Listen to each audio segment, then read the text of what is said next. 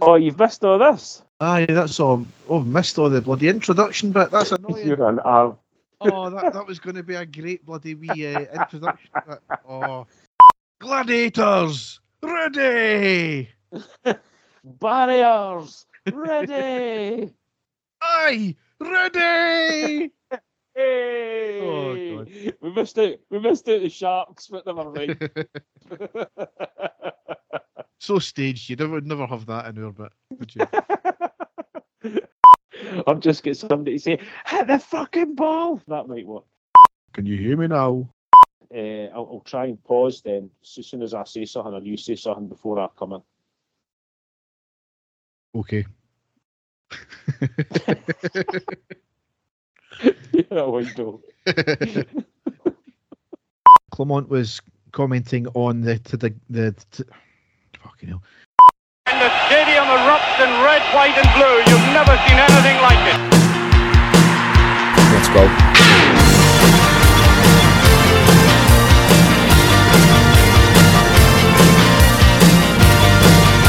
Manchester, brace yourself. Rangers are coming! Hi everyone and welcome to the next episode of the I Ready podcast. As ever, I'm your host Derek and with me is my co-host Dave. How you doing, Dave? Derek, I am top of the world, mate. Top of the world. You see where I'm going with that one? I see where you're going, Dave, because we are top of the league, aren't we? Certainly are. It's absolutely fantastic. The last week has been tremendous. The football, the results, everything has been so positive, and the fallout from the other side of the city has just been simply glorious. But Dave, we don't talk about them, do we? So I'm not going to get into that. It's still good to laugh though, mate. It really is. Yes, 3 good results to go over, some good performances, just good feelings all round just now. So, Yeah. Without further ado, we'll go down the tunnel and onto the park.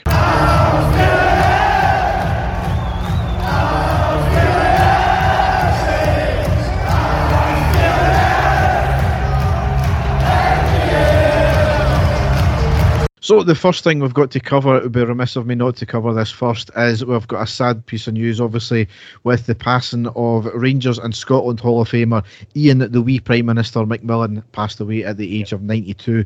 Inside forward who played over 200 times over 6 seasons for us and scored 55 goals, 4 leagues, 3 Scottish Cups, 2 League Cups, and played in the Cup Winners' Cup final in 61, which we lost as well. He was actually a part-timer as well, only training twice a week, and he worked full-time as a quantity surveyor. So obviously before our time and before my dad's time even, but reading up on him, he had 2 great spells with Airdrie as well, capped 6 times for Scotland and a well-respected player. So a completely different era, playing for Rangers and having a full-time job at the same time. Exactly. No, different times, Derek, but what an illustrious career that he did have. And the fact that he did get to live to a ripe old age as well. So, certainly anyone that had the chance, obviously older than us, that would have had the chance to watch him, obviously got to see some player. And as usual, Derek, when we get sad news like this, our thoughts are with their friends and their family, but also to celebrate the achievements that he had. Yes, absolutely. So, moving on from that, the first game we've got to cover was on Saturday the 10th of February. It was a 2-0 win at home against Ayr United in the Scottish Cup 5th round. Dave, good performance, not exceptional or anything like that, but these ties are just about getting through to the next round, weren't they? It was, Derek. I'm searching through my notes here on my iPad to wonder why I've not got any, and then it just dawned on me that I was actually there. So I went with my son through on Saturday, decided to go by train for a wee change so we could go for a few drinks. And as you said, Derek, it wasn't an all-out demolition of the team for the lower league, but it was a very professional performance and result. And quite rightly, what you said, it was all about us getting through to the next round, wasn't it? Absolutely. Had to add the spice as well of the fact that Scott Brown was their manager and also that Willie Collum was the referee, and that was the first time refereeing since his blunder against Celtic with us. So we had 7 changes from the Aberdeen game that we just played. We lined up Butland, Tavernier, Goldson, Suter, Barisic, Raskin, Jack, Diamonde, Cortez, Wright and Silva. On the subs bench we had McCrory, Ridvan, Lundstrom, Dessers, Cantwell, Matondo, Davis, King and McCausland.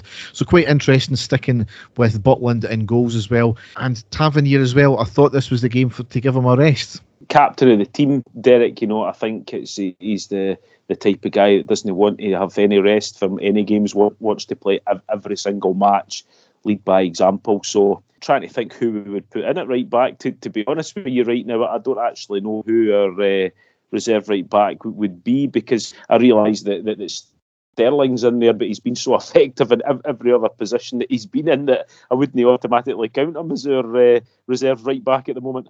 Yeah. So on the second minute, Cortez picks up the ball on the left. He cuts in, has a curling shot on the deck that hits the outside of the post and just wide. On the 6th minute, it was a shot from Cortez outside the box, an easy take for the keeper. And on the 10th minute, we go 1-0 up with Barisic, of all people, scoring. We went down the left side with Cortez, who gets into the box, crosses in on the deck. It was cleared back to him. It was a cut back pass to Borna, who shoots in a deflected shot into the back of the net. Said it all along, don't care how they go in, as long as they go in the back of the net, and it just shows you just having a shot. Right for the start, I thought that Cortez looked the main man. He was so direct, he was really going for it. You could tell he was in the mood, and it was there, and Barisic went for the shot, and regardless if it took a deflection or not, it's not as if it was a fluke that it cannoned off his knee from someone hitting a pass and went in. He did actually go for the shot, took a nick past the goalkeeper, 1-0, and I was fully expecting for that stage that we were really going to go on the offensive there and score a good few more, but some frustrating defending by Ayr United, as you're about to get into. Yes. 17th minute, a bit of controversy, because Cortez was taken out in the box. It was a shoulder challenge, but there was absolutely no attempt to play the ball whatsoever. He played all of the man. No penalty was given. That was a clear-cut penalty for me, Dave. Yep. Yeah, I would say so. It was excessive force, I would say, and quite rightly, what you said, there was no sort of effort to go for the ball. It was basically going for the man. It was inside the box. I would have said the same thing, Derek. But who are we to argue with the referee Willie Collum? 20th minute, it was a header over the bar from Ayr.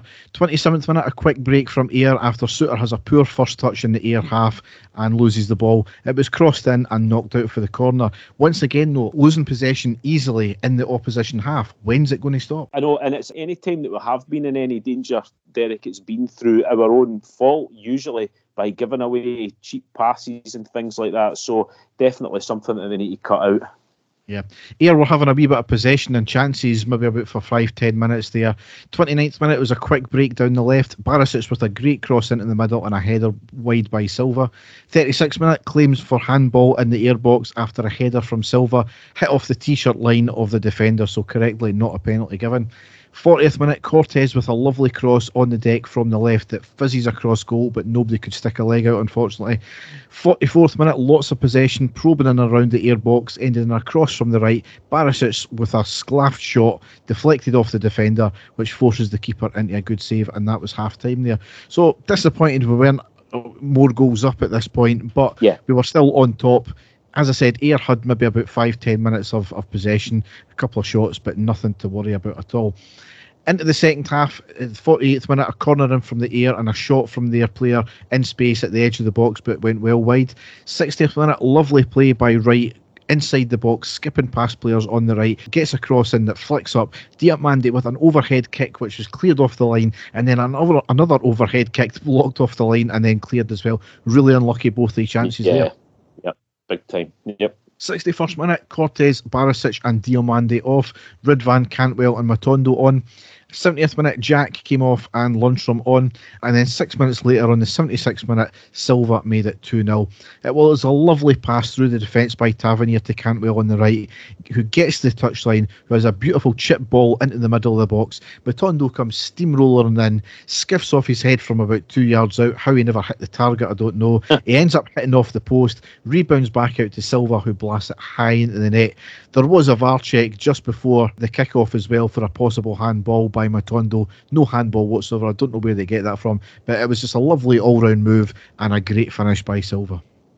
Yeah, it certainly was, and we've been looking for a poacher. It's certainly that was a poacher's goal, Derek. So I don't know if that's maybe what Clement is trying to get him more involved in, being a lot closer to the goal rather than that number 10 role. But great to see him score, and by the looks, he was absolutely delighted with his goal, the way that he was celebrating after it, and that gave us the two goal cushion. Not that we were in any serious danger, Derek, but it's always good to get that wee cushion and just try and see out the rest of the game for there.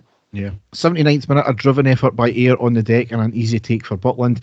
84th minute, Ridvan off and King on. And the last piece of play I've got here on the 87th minute was a corner in from the right, eventually shot from distance. It was a trundler, spilled by their keeper, couldn't find the space to get another shot off, and that's how the game ended up. So, decent game, decent performance. As I said, not set the heather alight, but I'll take it in a cup game any which way it comes. As long as we get through to the next round, that's the main thing.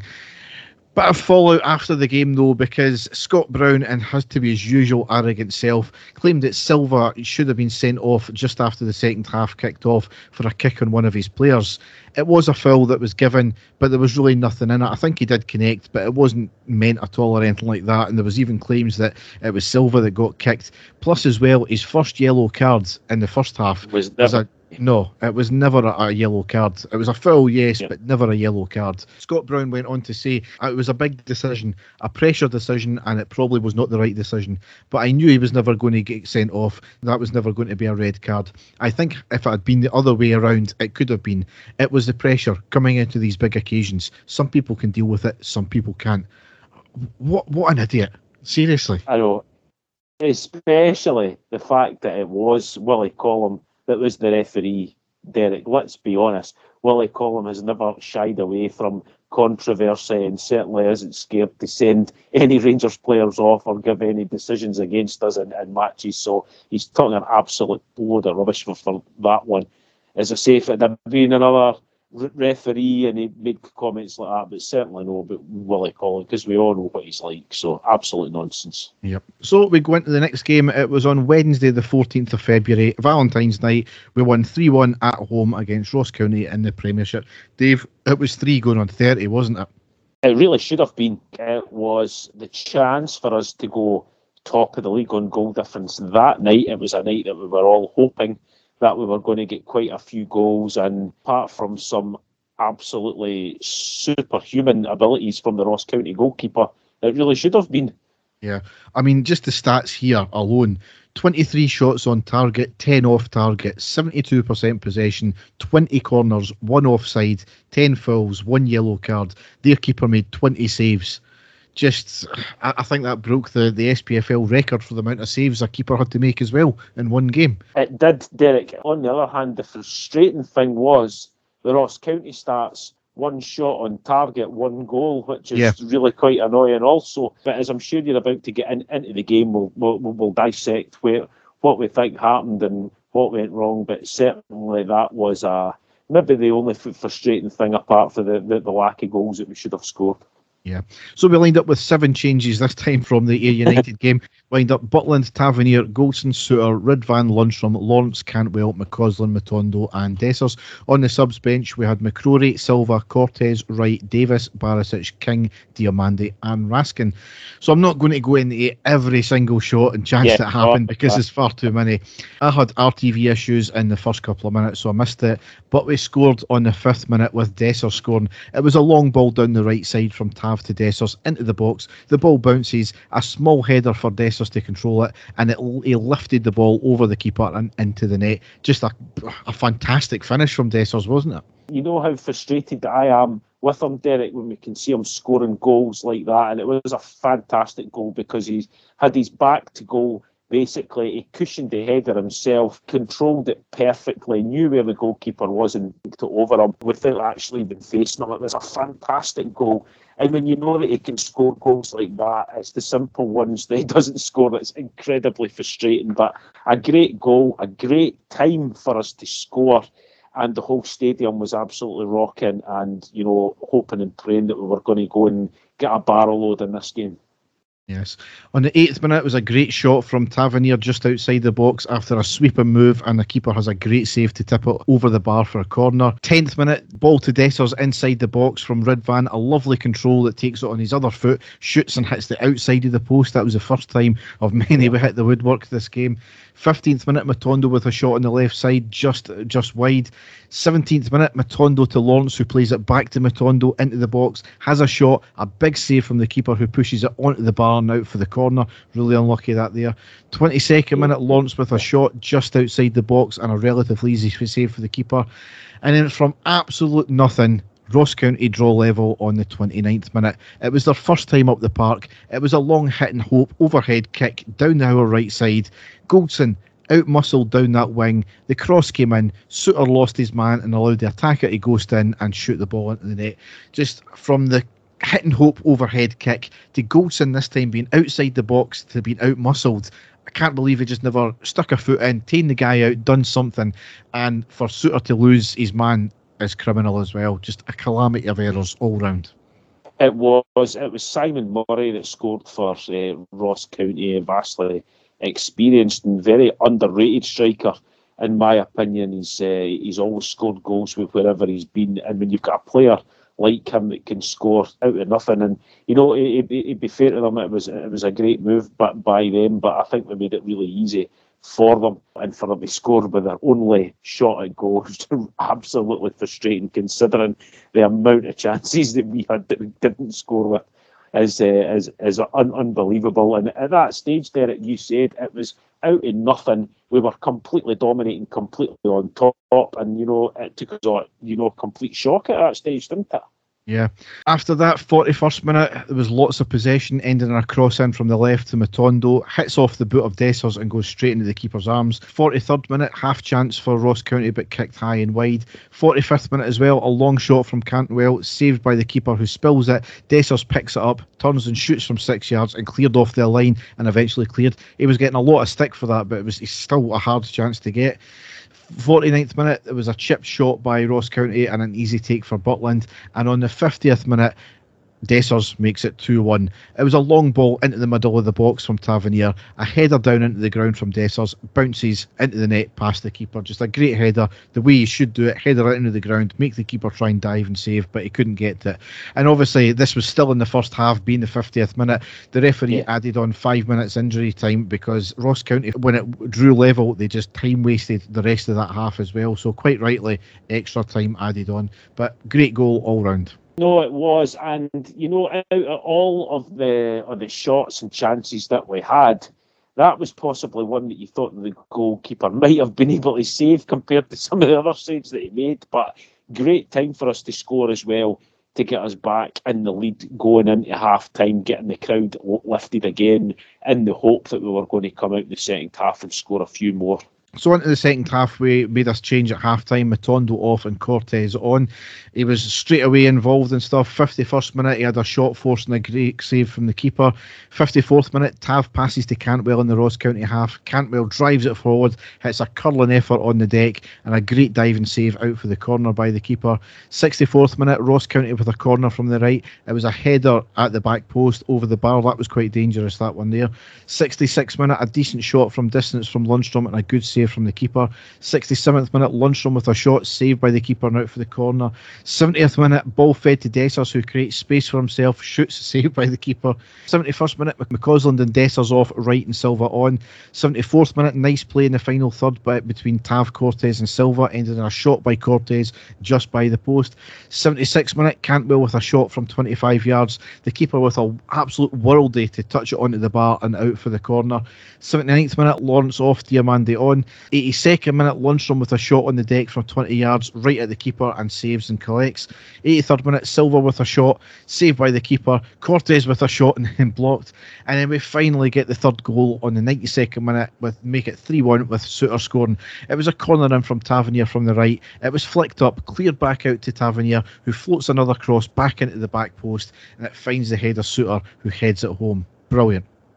Yep, no, great goal. I love a cross and a header in, Derek. That's my favourite type of goal. And John Souttar making up slightly for the defensive error for the Ross County goal. It is the way of it with a lot of games like that. But delighted to get the third goal at that stage, because 2-1 really was a complete injustice to us, wasn't it, Derek, with the amount of chances that we did have and the constant attacking pressure that we were putting on. So delighted for Souttar as well to get the goal, and, 2-goal cushion, but we were hoping for a lot more, and really should have got a lot more with the performance that we put in. Yeah, I mean, I think the injustice is my summary of the game there, because it was probably the most one-sided game you'll ever see. It was, yeah. Yeah, the amount of chances we had, their keeper, it just so happens that their keeper turns into Buffon that night as well. I want to kind of get into a wee bit of the fallout from it, Dave, because obviously Celtic had dropped points in the previous game. Had we won this game by 3 clear goals, then we would have went top of the league on goal difference. So obviously there was that expectation. Yeah. Ross County not great, we're at home, and we were relentless, we battered them. And people were going absolutely apeshit at the end of it. Oh, this is shocking, why didn't we couldn't score, how did we not take more off them? And I found it a wee bit over the top, Dave, because see, if we were maybe 12, 15 goals adrift of Celtic like we were early in the season, nobody would have picked up on this game about the fact that we won 3-1. I mean, people were moaning at a 3-1 victory and a very one-sided one where we were never really in much doubt of losing the game, to be honest. So I just think some of the fallout was incredible, and as it turns out, we don't need goal difference, do we? So it was more frustration, I think, Derek, because you said it at the start of the game there, we set a new record for the amount of saves our goalkeepers had in the SPFL since basically stats begun. And I feel, and for once, Derek, I am not criticising Dick Dessers here. I think he had a very good game. He'd done what he was supposed to do. I think it was more a lot of the other players are needing to have a look at themselves, because the amount of shots and goal that went straight at the goalkeeper, and I realise there was some incredible saves that should have been goals, but a lot of those shots and chances that we had were, guys shooting straight at the goalkeeper, and I am looking for more for these guys. I'm looking for more accuracy, and I think that's been the issue. The only sort of issue that I can say, and I know we had all the talk about us not going out and buying another striker and stuff like that, but with the amount of chances that we are creating, I'm expecting a wee bit more for certain other players. I thought Matondo in front of goals was absolutely shocking. He looked absolutely hopeless, and he is. You can see the endeavour and the speed and everything that the guy's got that causes problems. But, I just feel that, we should be looking for a bit more. If there's going to be a criticism in front of goal, we should be looking for more from our other attackers, not just our striker or strikers that are on the field. That was my only gripe about it, Derek. But I'm certainly not going to complain about a 3-1 win. I think it was just the manner of the game, the way it went out, has frustrated a lot of people. Yeah. And if our gripes and frustrations were apparent, then Celtic's fans' meltdown on this was just absolutely epic. I mean, this was our game in hand, bearing in mind. So we drew level on points, and we, funnily enough, drew level on goal difference as well. And Celtic fans trying to justify their position. Oh, yous are not top of the league. Yous can't even get goal difference, and we're still top because we've won more games or whatever it is. I mean, Dave, it was comical to see them try to justify the fact that they've let an 8-point lead slip out their hands. An 8-point lead, and I don't know how many goals as well, Derek, considering, like what I've just said, we should be beating teams by a lot more. So it's the one thing that we've struggled slightly with, is putting teams away. So for us to claw back what we've done, and you've not even got into the next game yet, Derek, for us to claw back and get back on level points with them, with even the chance of us going top, was quite sensational and incredible what the achievement that the manager has done. And like I say, I think that puts us nicely on to the next game to be find the position, the glorious position that we're in at the moment, isn't it? Yes. So as I said, we don't even need goal difference, because on the Saturday, Celtic drew against Kilmarnock with a last-minute equaliser from Kilmarnock. Arguably, Kilmarnock should have had a penalty, and they were on top for the second half, so arguably could have lost the game. Yep. But the onus was on us on the Sunday to capitalise on that, because we've had a bad history, especially this season, of not doing that. But on Sunday, the 18th of February, we didn't need to worry about that, because we won exceptionally comfortably 3-0, and that was away against St Johnstone in the Premiership. 5 changes from the Ross County game as well, so ringing in the changes as well. That's the way I like it. Now we're making changes to keep the squad fresh. It's quite incredible, Derek. I mean, I honestly can't think of it that's happened before, but it's not the fact that he's making changes because players aren't playing badly. He just has a squad, and that was James Tavernier who said that midweek at training, everybody's busting a gut and everybody's desperate to play, and there doesn't seem to be anyone who's off their game at training. So whereas that is a nightmare for the manager, it's great for us, because it shows that there is a large group of guys there who can all come in and all give 100%, and who he feels confident in to go out and win the game. And we've not seen that in years and years, have we? It's fantastic. Yes, so as I said, 5 changes. We lined up Butland, Tavernier, Goldson, Suter, Barisic, Lundstrom, Cantwell, Diamande, Wright, Cortez and Silva. On the subs bench we have McCrory, Ridvan, Dessers, Lawrence, Sterling, Balogun, King, Raskin and McCausland. So you look at the first team and it's strong, and then more importantly you look at the bench and it's strong as well. Yeah, exactly, yep. However, the first half was an absolute bore fest. I mean, I think a lot of that was to do with the absolute disgrace of the pitch. It was just so bobbly. You were playing a slow ball on the deck. Yep. It was bobbling all the way. It was difficult to get our passing game going. And I could say it's the same for both teams, but I'm not sure St Johnstone really have a passing game, to be honest. We talk about we're wanting grass pitches over AstroTurf pitches, but certainly if that's the state of the pitches in Scotland at this time of year, is it really worth it?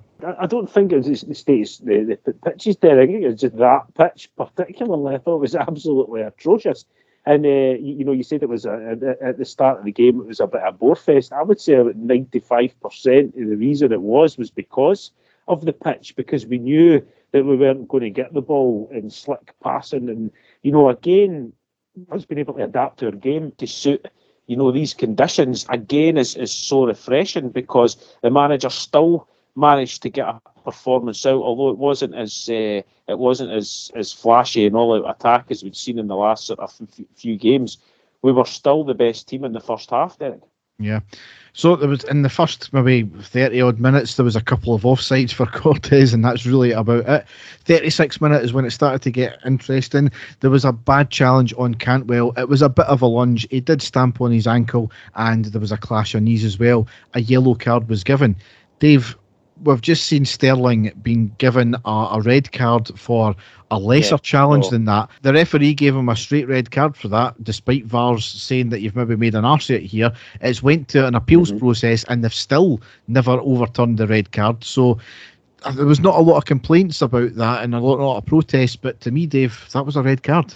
It was a really, really strong challenge, and going just exactly what you said, we've had players punished for a lot less than what that was. And you are looking for VAR to intervene. You are looking for them to be looking at this with a couple of different angles, but never happened. So I, like you, I was a bit baffled by that one. Yes. However, I don't know if we used that to spurn us on or anything, because a minute later, on the 37th minute, Diomande scores an absolute peach for his first goal in his Rangers career. The ball was played up to Cantwell, who has a flicked ball to Silva, who laid it off to Dio, who looked up and has an absolute cracking shot into the back of the net from just outside the box, out of absolutely nothing as well, and it was an absolute pinger of a shot. It was a tremendous goal for him, and when he signed for Rangers, the manager had made a few comments saying, that he did like to have a pop at goal, but certainly that was an absolute cracker of a goal for him. I mean, imagine scoring that as your first goal for Rangers. Absolute peach. And honestly, you took the words out of my mouth. It came from absolutely nothing, because I was sitting there saying, I wonder when the first sort of chance is going to be, and then it was a goal. Absolutely nothing, but great goal and a great time. Again, I keep saying this, it seems to be sort of crucial times that we're getting these goals, and that certainly was, because it set us up for the rest of the first half and definitely going into the second half. 45th minute, just before half-time, Silva robs the midfielder of the ball. We get the ball forward. Goldson stabs the ball forward to Cantwell in the box as he was falling, and Cantwell pretty much does the same, tries to stab it towards goal, but it goes just by the post.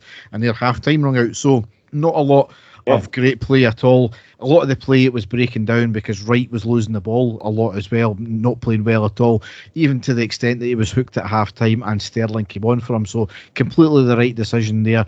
Right, he's one of these players who comes on as a sub and seems to give you something, a wee bit extra pace, but sees a starter, he's hopeless, Dave. I thought it was quite strange as well, the fact that it was Sterling that came on. As I say, he's definitely our utility player. I think he's played in absolutely every position bar striker for us so far. And let's be honest, Derek, I thought he was excellent when he came on playing in that role. On the 46th minute, Diamande with a cross in from the right. Silva with a great half volley and a great save from the keeper, so unlucky that one there. 49th minute was a VAR check for St Johnstone as their player went down in the box after Tav jumped up and had his hands on him. Not a chance, that was a penalty, and it was dismissed as so as well. Dave, never a penalty, was it? No, definitely not. No, definitely not. 52nd minute, cross in from the left. Sterling with a glancing header just wide of the post. Biscuit didn't heed that one there because it was easier to put it on target, I think. 59th minute, Cantwell off and Lawrence on. What was interesting about this here as well, two things.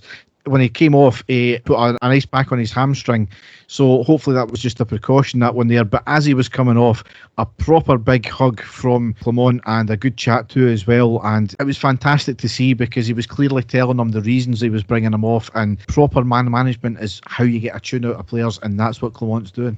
And that's exactly what he has done, Derek. I mean, he's done that, I think, with every single player, and that's why, again, I'm going back to what I said, and one is desperate to play, and they're obviously desperate to play for him, so it's been absolutely fantastic. And going back to what you were saying about the ice pack, it actually looked as if Cantwell was raging, for a millisecond that he was coming off, so I'm not reading too much into him strapping his leg up with the ice pack, because I think he was desperate to stay on. But quite rightly, what you said, when you get a manager who can put his arm around a player, especially like Cantwell, who's one of our, if not our most creative player, and explain exactly what happens, it helps the player as well. It helps him understand, and it doesn't lead to any bad feelings, in amongst the players. So quite rightly what you said, it's fantastic to see. Yes. 68th minute, Lawrence with a shot wide. 68th minute, Silva and Cortez off, Dessers and McCausland on. 72nd minute, Barisic with a free kick on the left side of the box, curls over the wall but had no pace and easy for the keeper. 73rd minute, St Johnstone with a free kick on the left side, Lundstrom up and over the bar with a header, taking no chances, that one there. I could see that floating in, to be honest, Dave, and only 1-0. It was still squeaky bum time at that point there. Yeah. 75th minute, craziness from the referee because Sterling was clearly taken out in the box from a lunging challenge. It was not even just the first foot that got Sterling, it was the trailing foot as well. The ref was looking right at it. He gives this sort of guilty, weird look to the linesman, clearly indecision in his face there. It ends up going for a long VAR check. He goes to the screen, he sees about 5 angles, and after a good 30 seconds, he eventually gives the penalty. It was a joke that he had to go to VAR in the first place because he was looking right at it. It was the penaltiest penalty you've ever seen in your life, both with the leading and the trailing foot. The fact that he didn't know and the linesman didn't know was crazy. The fact that he had to have 5 angles at it on VAR was crazy. The fact that he had to have at least 30 seconds looking at VAR was mental. That is the level of refereeing we've got in this country. It was a shambles all around. I'm glad we got the penalty in the end. That's what VAR was there for. But for it not to be given by the referee, Dave, fuck me. It was just desperate not to give the penalty, Derek. That's just the way that I saw it, the way the vast majority of other people saw it. He just really did not want to give the penalty, but he had absolutely no choice. It was as stonewall as you could possibly get. No, even Willie Collum could have turned round in the VAR box and told him that it was a penalty. It was clear cut. And as you say, thankfully it was awarded in the end, but should never have got that far, should have. No.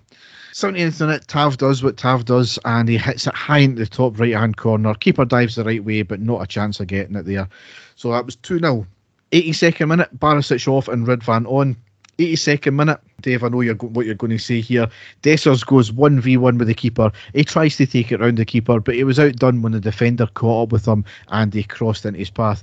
It was easier to score. I think he had the touch of the Kenny Millers. Too much time to think about it there. Just get a shot off. That's what he's guilty of at times, not getting the shot off. Believe it or not, I'm trying to play the devil's advocate here. Derek, does he have more of an issue with awareness of where the defenders are rather than getting the shot off? Because it seems to me that he's desperate every time he goes into that position to try and round the goalkeeper. That's what I say. It's his first instinct to round the goalkeeper, which is fine if you're a striker. If you've got that ability to be able to do that, that's fine. But his awareness of his surroundings seems to be really poor. And, he doesn't seem to know when the defender's really close with him or not. I think that's the bigger issue for him rather than not getting the shot away. But, an actual poacher penalty box striker would just, try and well it as hard as they could if they got into that position. But he doesn't seem to do that. So it was a wasteful chance, Derek. It really was. I'll not tell you what I was shouting at the TV at the time, but I have calmed down since then, and I am trying to give the guy a wee bit of excuse as to what it didn't happen, because it's happened a few times now, almost identical to that situation, hasn't it? I mean, what happened to your teammates just shouting "man on"? Well, I know Leslie doesn't understand what that means. You know what I mean? But it seems to be an awareness of his surroundings that seems to be outdoing him. I just wish that he would get through and just well it as hard as he could, just even to make the goalkeeper try and pull out a save, rather than it ending up with him getting tackled before he even gets a shot off, which is more frustrating than anything else. But there you go. 84th minute, Dessers ends up hitting the ball off the bar. I think there was a cross from the left and he gets a header off the bar. It was not cleared. Lawrence has a shot, hits off the outstretched arm of the defender in the box, who had his back to it, in fairness to him, but it clearly hit off his arm. There was claims for a penalty from lots of our players, nothing given, and the game goes on. And then about a minute later, the referee stops the game mid-play. He goes to the VAR screen and straight away gives a penalty for a handball. I think it was pretty evident to almost everyone on the park that it had been, because you could see the St Johnstone players knew that they had got away with one there. Also, just with the reaction of the players, the Rangers players were going daft as well. And again, thankfully, it got called back, because it was as clear-cut a penalty as you could get again for the handball, and referee missing it again like he did. And it was, we were having a laugh to say the referee's, desperate not to give us the first penalty. Certainly looked like he was desperate not to give us the second penalty as well. Yeah, where's the linesman in that as well? But it was a clear-cut penalty. You might not like the rule. In fairness to the player, he had his back to it, but you can't outstretch your arm like that, and it's clearly hit off. No. Stop the path of the ball going towards goal, which it was. So, yes, penalty. Again, on the 87th minute, up steps Tavernier, does what he does, 3-0, hits it high into the opposite side this time. Keeper dives again the right way, but it was just too accurate. So 3-0, absolutely brilliant at that. Yeah.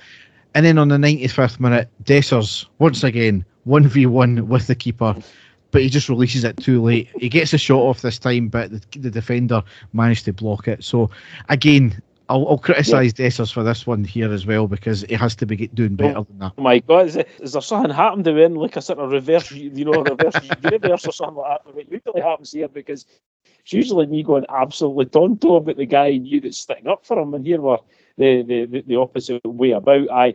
It is frustrating, and it's exactly like I said. It seems to be a lack of awareness, I think, from him. I would be hoping and praying that these things are being worked on in training, and he's basically being told to get out there after training and practice, running in on goals and hitting shots for almost everywhere, because we've seen with James Tavernier, with the accuracy that he's got, it basically just comes into practice. And I hope that is the case. I would like to think it was, with a professional player, knowing that he's getting all these chances and opportunities that he would want to be scoring as many goals as possible. So I really hope it is something that's been worked on, Derek, but very frustrating at the time. Yes. But that was the end of the game. We landed at 3-0 winners. It meant we went top of the league by 2 points, as well as a 3 better goal difference than Celtic as well. So absolutely delighted. We don't need goal difference in this case. The game was still not finished though, because, you know, Craig Levein, I liked him when he was no fucks given pundit rather than grumpy old bastard manager. You know, he was moaning after the game. He wasn't happy with VAR, stating it was a huge frustration that it's another 2 VAR interventions. Then went on to say he hasn't seen them back himself, but he's been told the first one was probably a penalty, but the second one was very dubious. I mean, he was rightly ridiculed by pundits all around the place by that afterwards. I mean, how can he say that I'm annoyed at the VAR decisions, but, you know, I've not seen them yet? I mean, he's commenting them, he's not seen them, and he's then confirming one of them was a penalty. He may not like the rule about the second one, about the handball rule, but it's the rule in place there. And also, if the referee had done his job in the first place, VAR wouldn't have had to make the call. So he's moaning at the wrong person there in that case. But Dave, I think the wider point here is that's 2 managers in the 3 games we've covered tonight, along with several others this season, making similar comments against us, that it's borderline bringing the game into disrepute. They're showing themselves up too. So when is the SFA going to take action on that?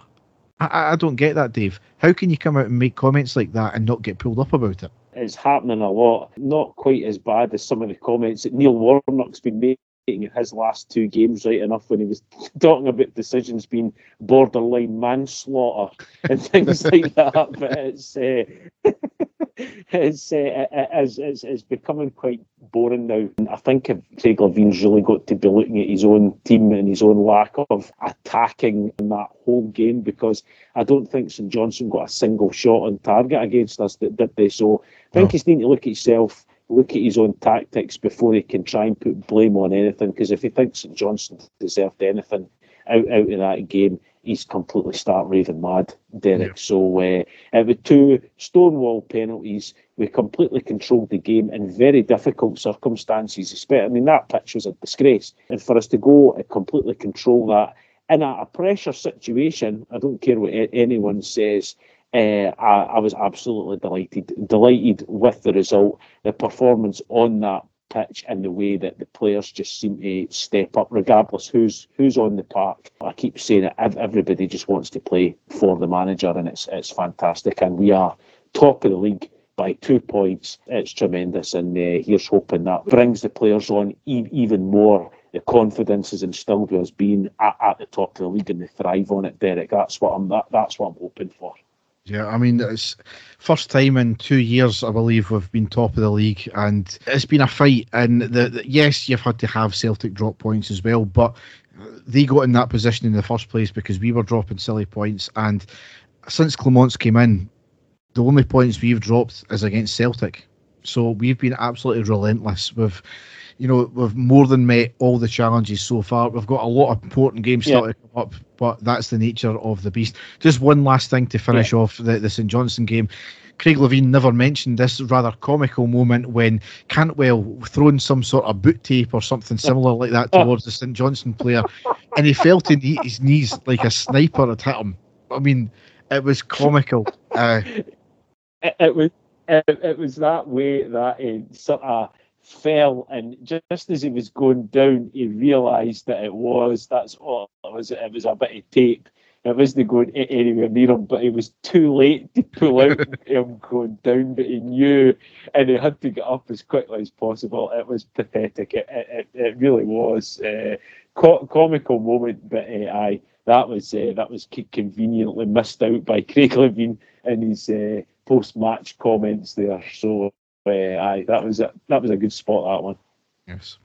So it leaves us in the table, as we've said, top of the league. We've played 26, won 21, drawn 1, lost 4, scored 56, conceded only 13, goal difference plus 43 on 61 points. 2 ahead of Celtic with 3 better goal difference, and we're 12 ahead of Hearts as well. So just absolutely outstanding, and there's a lot of football to play, which we've got a massive game coming up on Saturday the 24th of February. That's at home against Hearts, who have been on a fantastic run just now. Can't take that away from them, unfortunately. Yeah. That's a 3 o'clock kickoff, so it's good that it's at home, but it's a massive game nonetheless. Then an equally as big bigger game is on Wednesday the 28th of February. That's away to Kilmarnock in the Premiership. That's a 19:45 kick-off. I mean, Kilmarnock have been the informed team against the Old Firm. I think they've beat us, they've drawn with us, they've beat Celtic, they've drawn with Celtic. So it's going to be a massive game, that one there. Saturday the 2nd of March at home against Motherwell in the Premiership. That's a 1500 kick-off.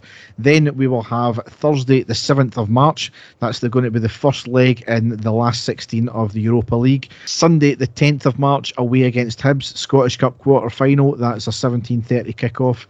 Thursday the 14th of March, that's the second leg against whoever the opponents are in the Europa League last 16. And then Sunday the 17th of March away against Dundee in the Premiership. That's a midday kick-off. So Dave, a season defining kind of few games coming up, obviously with the two difficult games against Hearts, Killie. You've then got obviously Motherwell. You've got the Europa League, which is going to be massive as well. You've got the quarter-final, win or bust. Bring it on. I've been saying it for the last week, ever since we got to the top of the table. I think it's these next two games, Derek. I think these two next games are massive. If we can get 2 victories out of these next 2 games, I think this is going to go a long, long way. Because we're playing, the next informed team in the league, with arguably the best striker in the league against us on Saturday, who have had quite a decent results against us the last few times that they've played us. Really difficult game. And then, as you say, away at Rugby Park on Wednesday night on that pitch, it's going to be difficult. So, if we get 2 victories, I will be absolutely ecstatic, Derek. So, bring it on. And as you say, we'll have to wait till Friday to the draw for the Europa League to see who it is that we get in the next round, and fingers crossed it's a tie that we will will be confident in and trying to progress there. So all to play for. Massive season, but a fantastic position for us to be in going into these games, Derek. Absolutely fantastic. For the fact that we're still within a chance of getting a quadruple in February is something mental. So we'll see how it goes. Yeah. So we'll go into the news.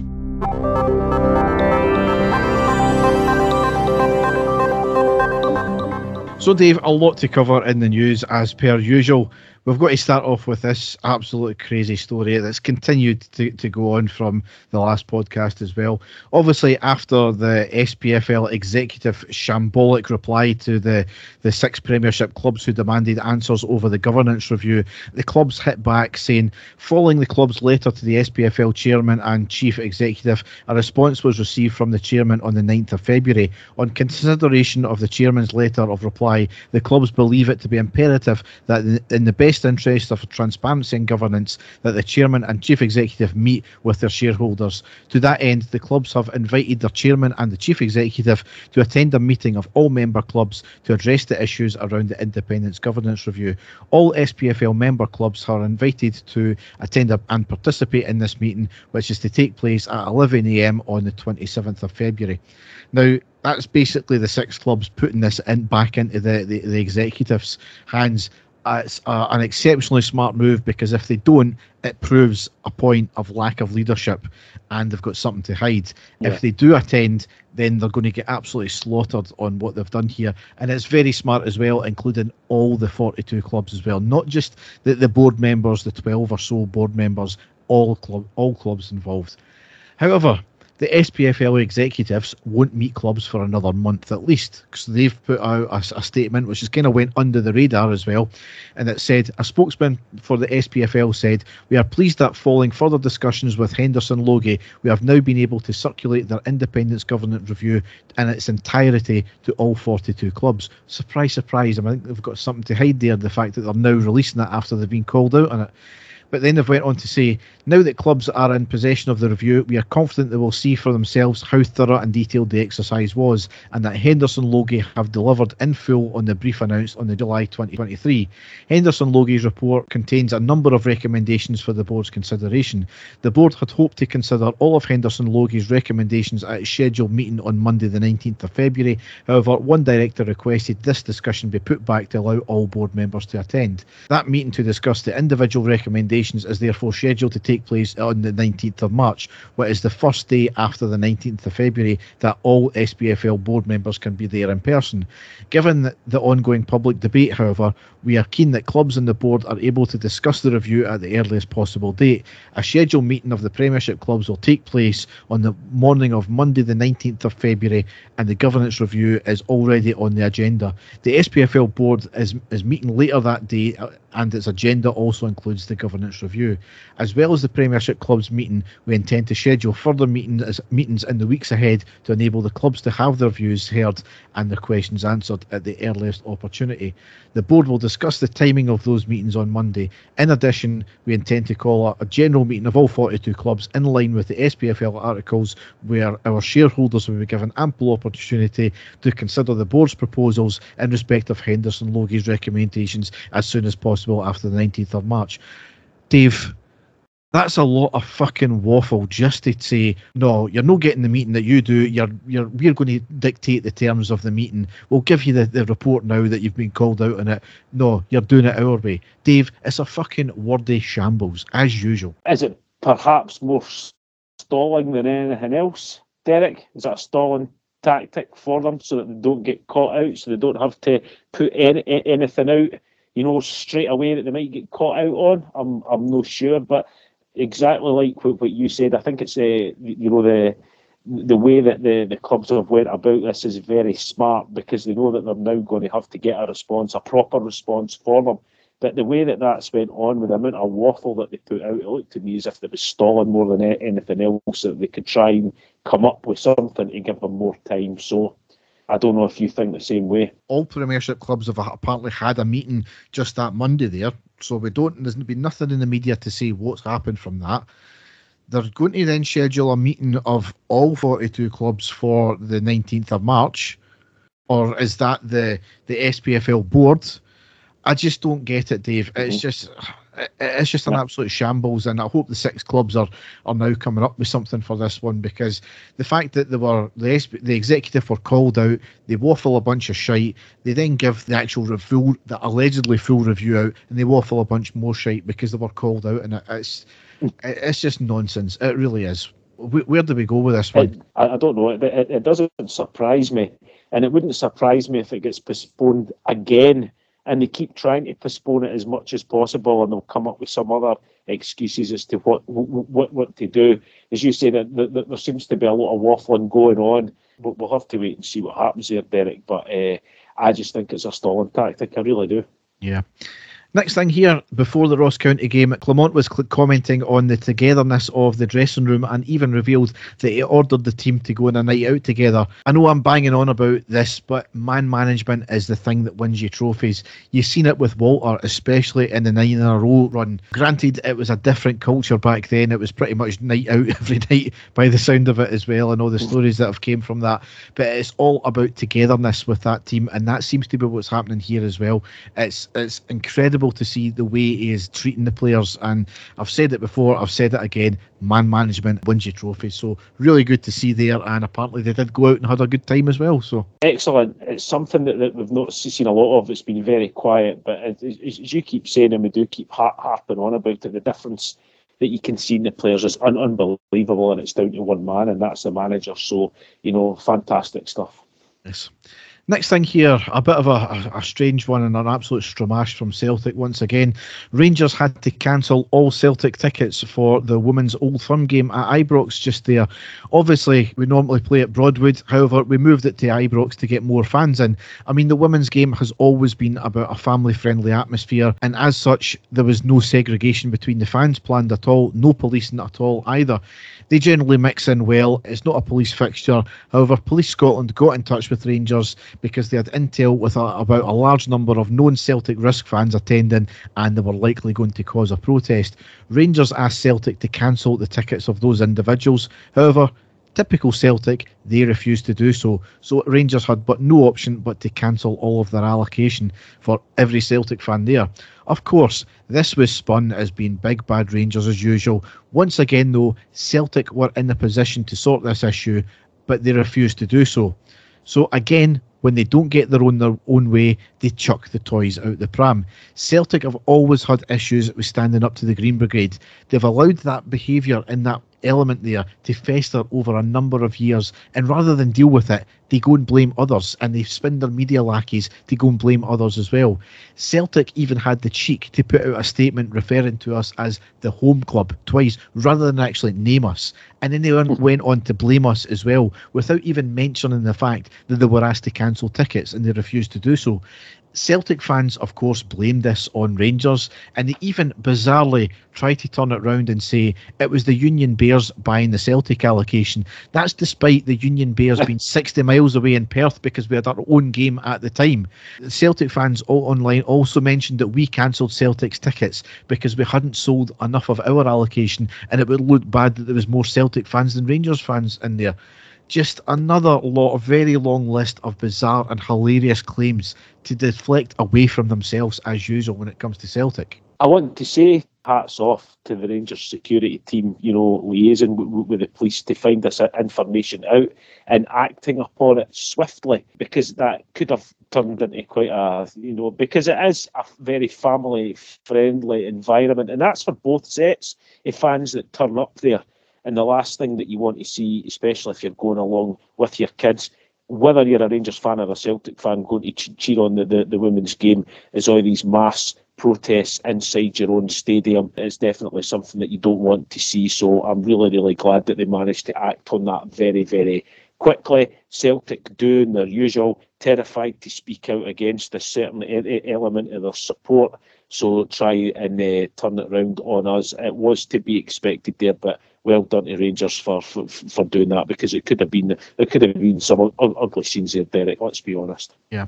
I mean, to top it all off, one of the Celtic women players lifted her top to reveal a t-shirt that said "Football without fans is nothing," and then had a rant on Instagram stating that we shouldn't host the fixture if we can't accommodate fans. I mean, another ill-informed deflection, and she really needs to speak to her own club to get the record straight on that one. I mean, on Instagram, she went on to write, "Today, women's football in Scotland was let down. In a weekend where the Emirates was sold out and the growth of the game took an applause, the same could not be said 401 miles away. You simply can't advertise a fixture based upon the opportunity to see representation on a stage with a false intent to grow the game when the opportunity isn't there for the opposition. Take colours away and you're denying opportunity for young girls in particular to see what they can be if they dream that dream.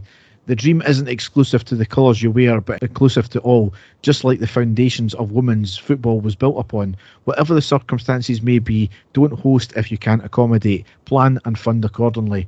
It's the reputation of the game that gets damaged, a reputation we all collectively are building."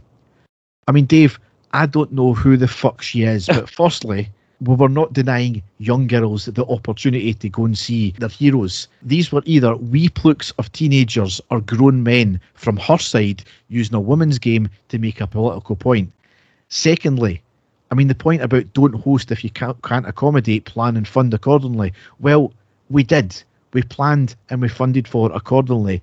It was a non-policed, non-segregated family game. The women's game, which you can talk about the foundations as she did there, has always been like that. Like you said, Dave, her fans and her club decided to fuck that up. It's not our place to accommodate your hurty feelings or fund alternative arrangements because your club cannot do the right and decent thing. And thirdly, this is not the first time the Green Brigade have infiltrated and disrupted a women's game. They've done it before and they got pulled up about it. So I don't know who the fuck she thinks she is saying all that pish on Instagram, but once again, she needs to maybe speak to her own club to wind her neck in for that one. It seems to me that she's missed the memo here, Derek. I mean, the fact that we've put out a statement stating that the police have been involved with regards to this should be enough for anybody to know, all right, there's obviously something that's happened here. And the fact that we have actually went to them and asked for them to remove those tickets so that the normal fans can get in, and it's been refused, solely comes down to them. So, anybody that can point the finger at us to say that we're to blame are obviously purposely ignoring those two main facts there that I've just said. So she's obviously just not read anything and went with what the vast majority of their supporters have been saying has been happening without knowing exactly what has been happening. But I commend Rangers and the police for for finding that information out and stopping it before anything happened there. So we have got absolutely nothing to apologise about, and we've acted accordingly to the situation. So well done, Rangers. Yes. Next thing here, in the first round of fixtures when it came to VAR this season, there were 3 errors in the usage of VAR. In the second round of fixtures, there's been a further 13. So we've been involved in quite a few of them, Dave. We've had 2 penalties given to us after a VAR decision, which they claim that we shouldn't have got. One was the McCausland one against, I think it was Livingston, which we all said at the time he kind of dived. I don't think he should have been given that one there. Another one I can't remember was apparently a shirt pull against Sema. So we were given 2 penalties, which we shouldn't have been given, allegedly. Next one's, though, Cifuentes' red card against Dundee shouldn't have stood. It should have been a yellow. VAR should not have given a penalty against us for the Suter handball against Kelly, which was, bearing in mind, that was the first penalty we've conceded in nearly 2 years, which was such a big thing as well. And also, VAR should have been used in that infamous handball against Celtic with Johnson there. But they still had to try and justify that one by saying, it would have been offside in any case. I mean, then the SFA still had the cheek to say that the process in that decision was actually correct in that instant, despite the report actually saying the exact opposite. So if you've got an SFA spokesman saying everything's fine, and then the report that is just been published on that is saying it's not, then who are you to believe, Dave? You don't know who to believe. It's quite incredible. It's completely contradicting themselves from when it comes out. Only in Scotland would that happen, that you would get a statement out and then straight away a counter statement saying, completely opposite. It's incredible. You don't know who to trust. You don't know who to believe. And it's no wonder we're in the mess that we are in the game just now. It's absolutely incredible. I mean, he wasn't finished there, because he ended up going on to say it was actually Sky Sports that asked them for the offside image, which they duly granted. I mean, that's despite there being no calls from Crocker whatsoever. He was a commentator at the time. He was just as flummoxed at the whole decision and the offside as I think the rest of us were. He even claimed that there was no audio at all. The audio for the VAR guys never even said anything about offside. So somebody's lying somewhere.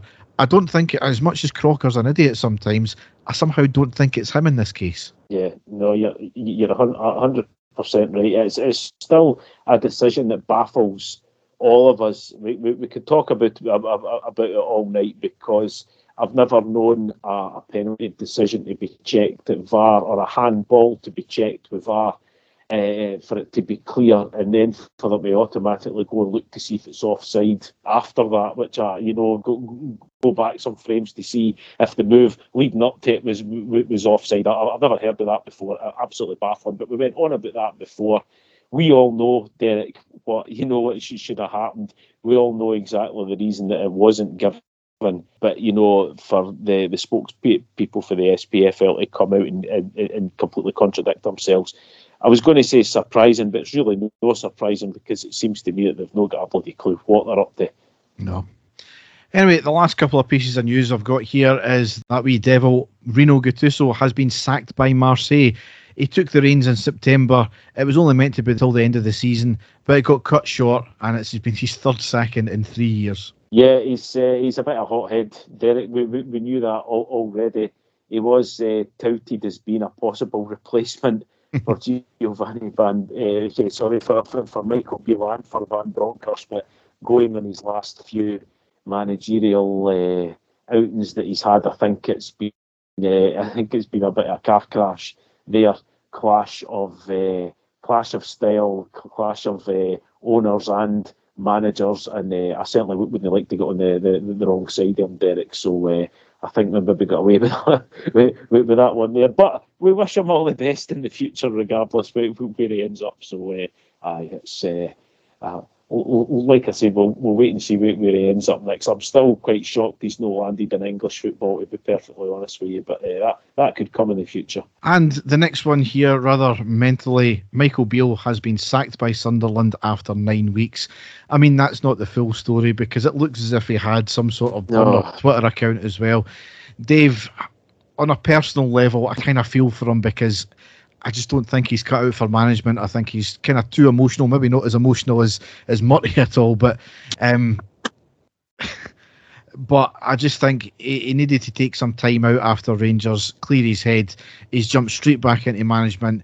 I think he never really had the dressing room. He never really had the fans by the sound of it as well. And he's had a few good results and more questionable results and more bad results. And it's just never really worked out from him. And then with these burner accounts, he had the same when he left Rangers as well. He had these wee vacant accounts that he was posting things. It looked as if he's been posting things, praising himself and saying, "Oh, it wasn't as bad as that." And I think it looks as if he's done the same with Sunderland as well. Dave, there is either some issues there that are more serious than we're giving credit for, or he's just really insecure, or there is just something no right there. I don't know, Dave. Personally, I feel for him, but he's just not cut out for management, I don't think.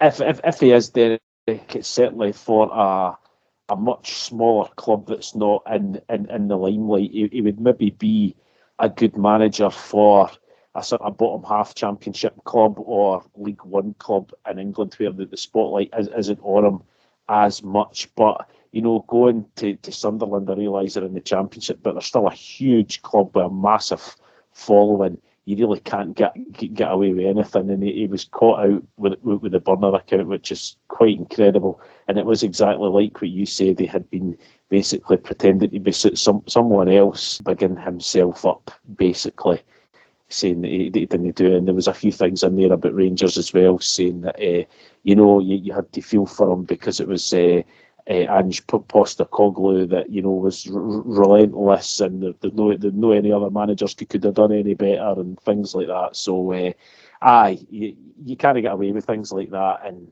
I think he would be better at a much smaller club, and who knows, he might get back into it maybe just as an assistant coach or something like that. But very, very bizarre, Derek. And this week has been incredible with things that we've found out online, especially in the last few days. But that's certainly up there as well. Quite remarkable. Yes. So, man's penis rots from the inside after he shoved 3 button batteries into his urethra. A man's penis rotted from the inside after he shoved 3 batteries up his urethra, medics have revealed. The 73-year-old Australian waited a whole day before seeking medical attention because he couldn't get the 1 centimetre wide button batteries back out. He told doctors he had put them there for self-gratification purposes. No shit, eh? But hadn't suffered issues in the past while doing it. He's done it before, Christ. But after 24 hours, the batteries were starting to cause him moderate pain, as well as making his foreskin severely tight and causing him issues with peeing. The doctor of Western Health in Victoria said that the battery acid had leaked and already caused necrosis. Right. He said, to the best of our understanding, this was the first reported case of urethral necrosis with button battery insertion. Our case demonstrates the damaging effects that button batteries can cause and needs emergent removal to prevent further tissue injury and cause long-term complications.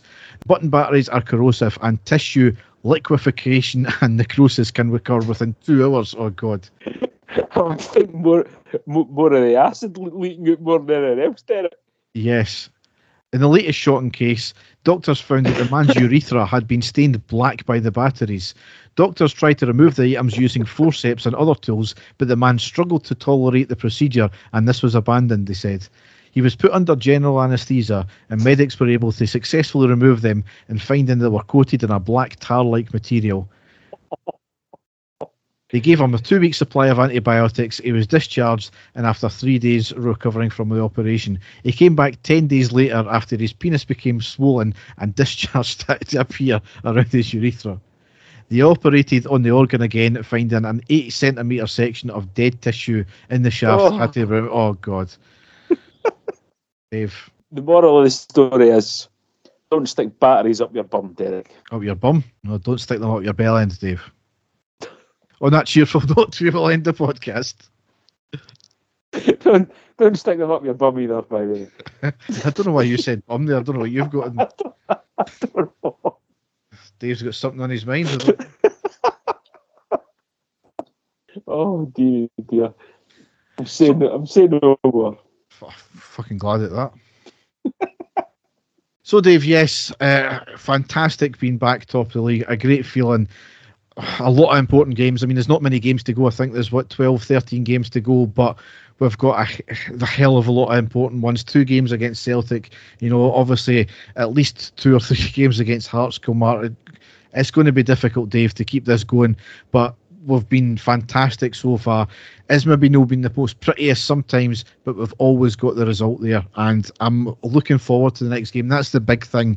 I am looking forward to seeing us play, and certainly if you think back maybe 5-6 months ago, you couldn't have said that at all. So change times this season, and long may it continue. Yep, they're in the driving seat now, Derek. I want them to thrive on that, and I want them to thrive by going into the next game with a good performance and a victory to see us into the game on Wednesday. Like I said, I think the next 2 games are absolutely massive for us, Derek. So I just hope and pray that all the players are well up for this and they're thriving and being out in front, because it's the first time, as you say, in about 2 years that this has happened. So long may it continue.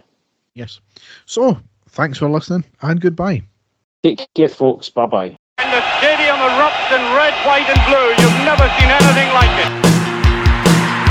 Let's go.